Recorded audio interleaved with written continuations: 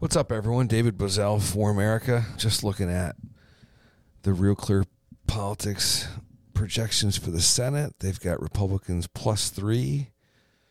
They've moved Blake Masters into a likely pickup in Arizona, so that's awesome. I think there's still a lot of work to be done there. I really do. I'm not as bullish on that race as some of my conservative cousins are. Not that he can't win. I think he can. I'm just not as bullish on the Senate races as some of my conservative cousins are.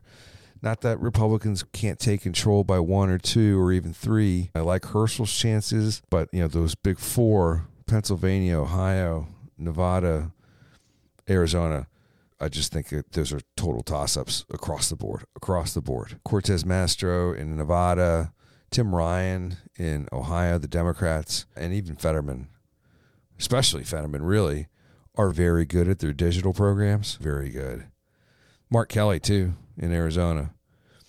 And some of these Republicans are still not good enough on their digital programs. Get out the vote digital stuff. 50-50s across the board. But I love our chances in the House, which breeds the question, who's going to be running the House? You're starting to get a lot of these committee races and the cadre of House Republican leadership. They're going to be decided within a few days of November the 8th. It's going to be really quick, and then the final one will be Speaker come in January, and that vote will be brought to the floor. But the rest of them, House Majority Leader, House Conference Whip, your committee chairmanships, those things are going to be decided and voted on fairly quickly. I'm less interested on who's running committees than I am kind of most interested in what Marjorie Taylor Greene wants to do. Now, she was infamously, whatever, kicked off of committees by Democrats. Does she want to be back on one? And which one would that be if she does?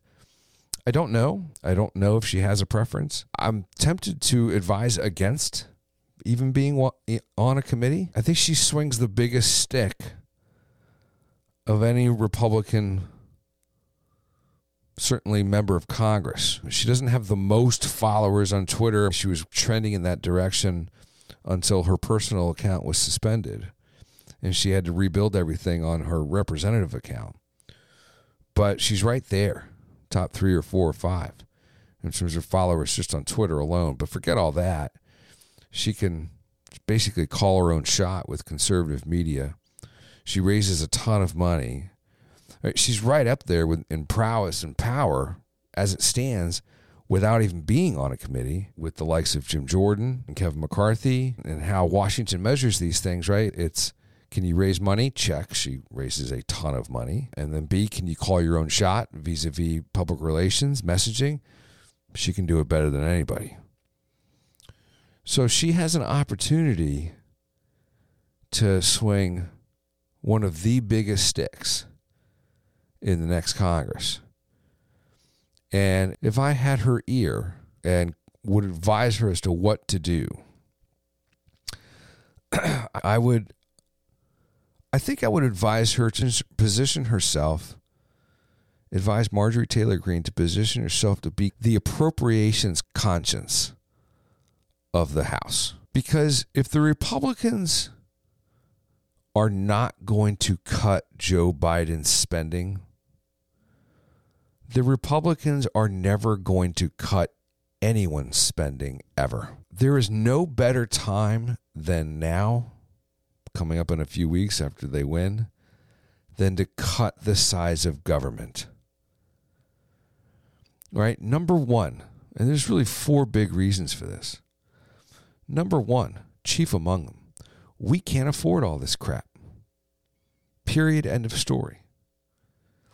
Even the World Economic Forum, certainly not a friend to conservatism, is sending out all points bulletins to governments all over the world to cut their spending to help attack the global inflation crisis. Even the WEF is finding religion on spending. So we can't afford so much of the garbage that we're pumping out. Number 2, Joe Biden can't defend any of it. Not only are these policies failures of catastrophic proportions and making us poorer, but he doesn't have a bully pulpit. He barely gets up in the morning and can put two complete sentences together without fumbling and bumbling and stumbling. He doesn't do any of his own social media. Does anyone think that he does his own social media? Honestly, no, that's an intern and everybody knows it. He's just not authentic in any way, shape, or form. At least Obama had this sort of aura and allure of being a good speaker, of having the stamina to go sell his programs. Biden doesn't have any of that stuff. He's one of the least paid attention to heads of state in recent memory. And he taps out generally at 3 o'clock in the afternoon for his afternoon nap. Even today, Thursday, I saw his schedule. I think he's flying up to New York and then flying back to Delaware to sleep at his house. Can't come all the way back to Washington at 3, 4 o'clock in the afternoon. Nighty-night. So he doesn't have the stamina to defend his programs or even lie about their success. So the field will be wide open, and it's not like anybody in the Democrat stable has the size of his bully pulpit to do it, and you're not going to upstage the president. So politically, just from a public relations standpoint, the field is wide open to attack government spending. So number one, we can't afford it. Number two, Joe can't defend any of it. Number three, it just simply doesn't work. So much of this stuff hasn't worked. Even when you consider the Inflation Reduction Act, and the White House press secretary was asked, when's that going to kick in? She said, we think January. Okay, January. How many billions of dollars did that cost? The IRS, 87,000 new agents, replacing old agents. So much of what government spends its money on, particularly domestically, does not work.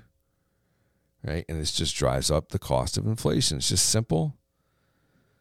So if you're going to means test the federal government, now would be the time to do it.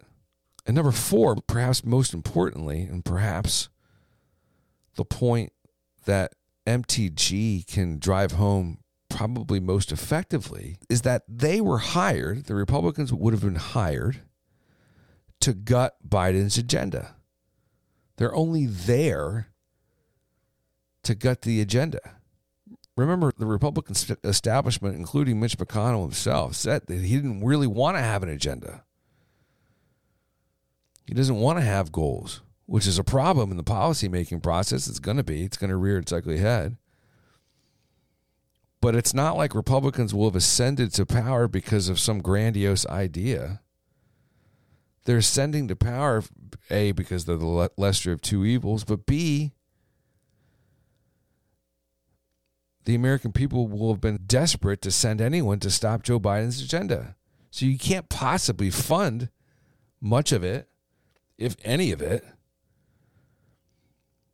Now, I'm not naive. I understand how the establishment works, which a good massive chunk of it is parked in the United States Senate.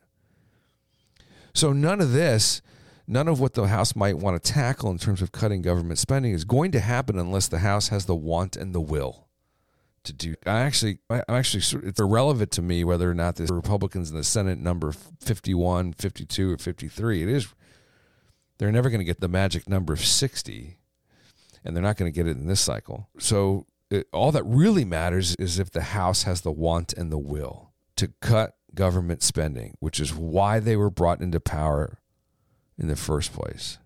Because we can't afford it, because Joe Biden can't defend it, and because these programs don't work.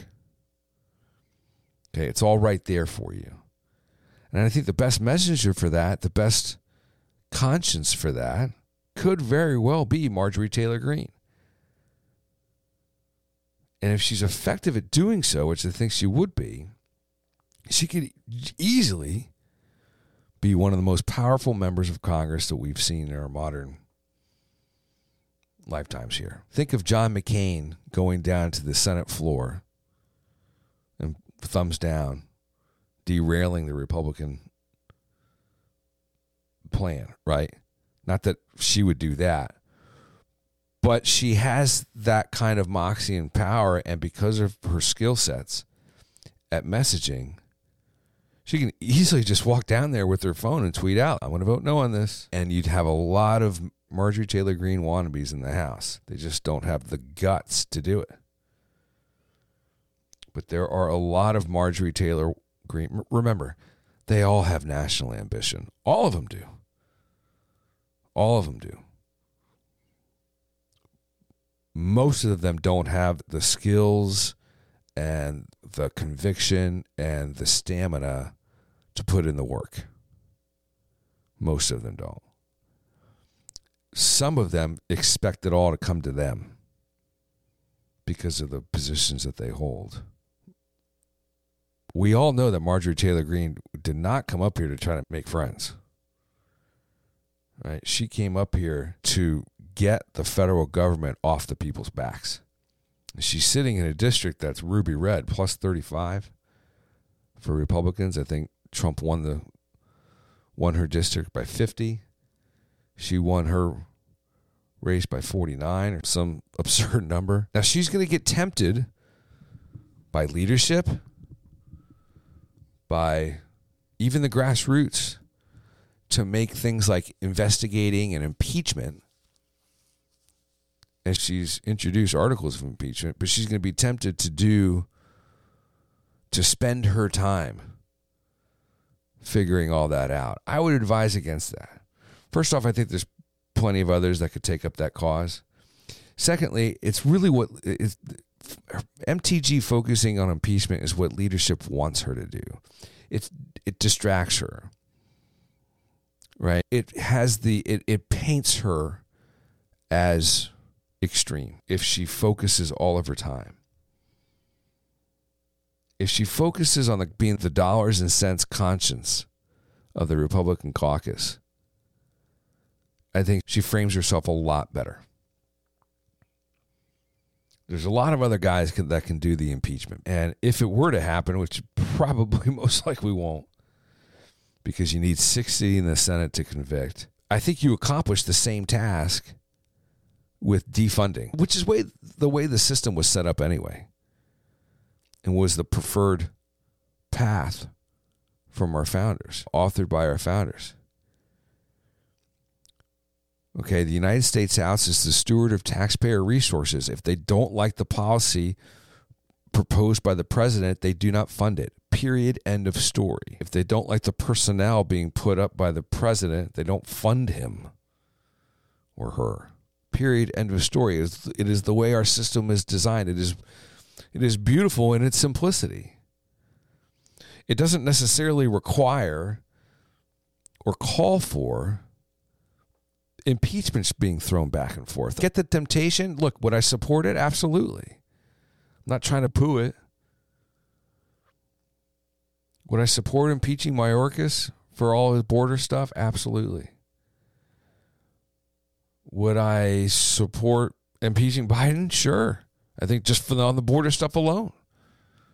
Throw in Afghanistan withdrawal, throw in mismanagement of COVID, the broken promises, those types of things. Absolutely. Can you impeach the CDC director? I guess so. Throw her name into the hat. Why not?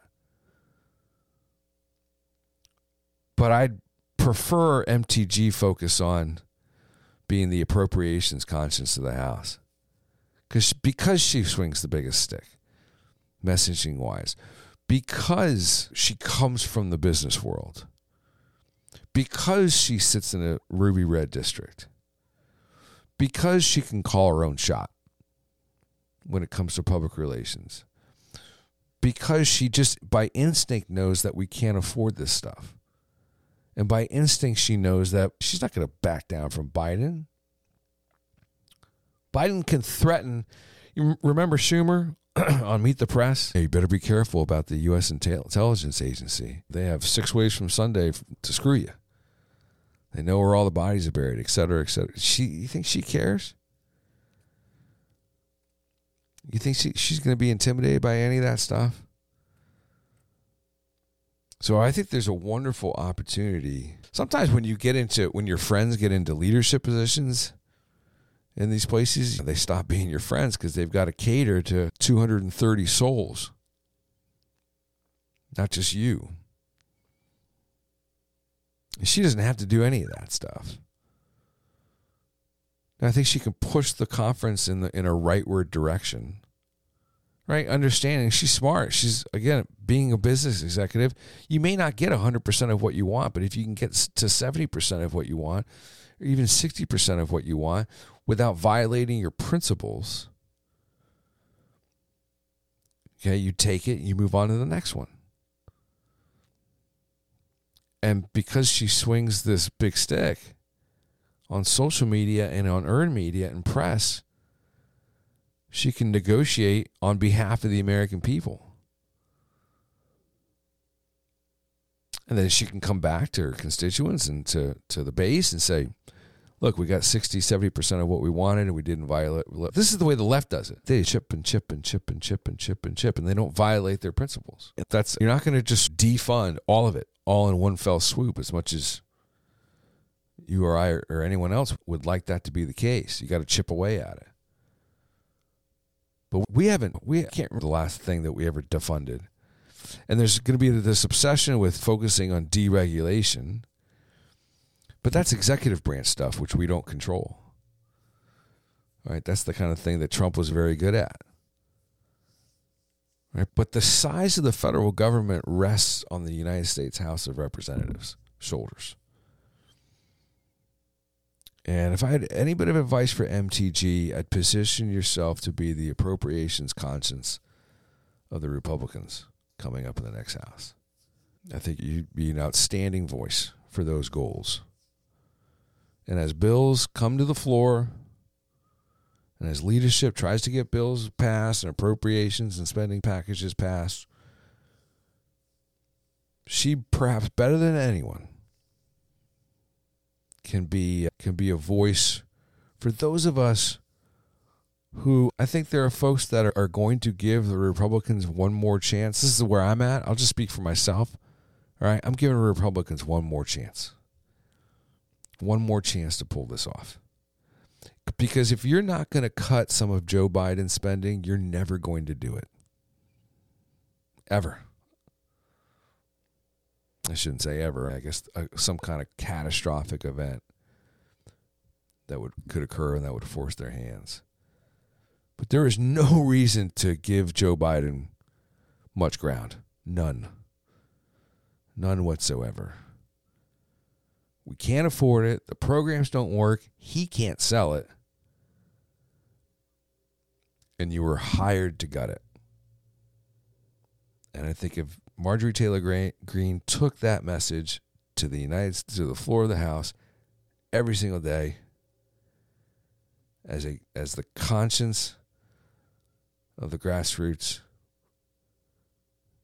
she'd be a national hero.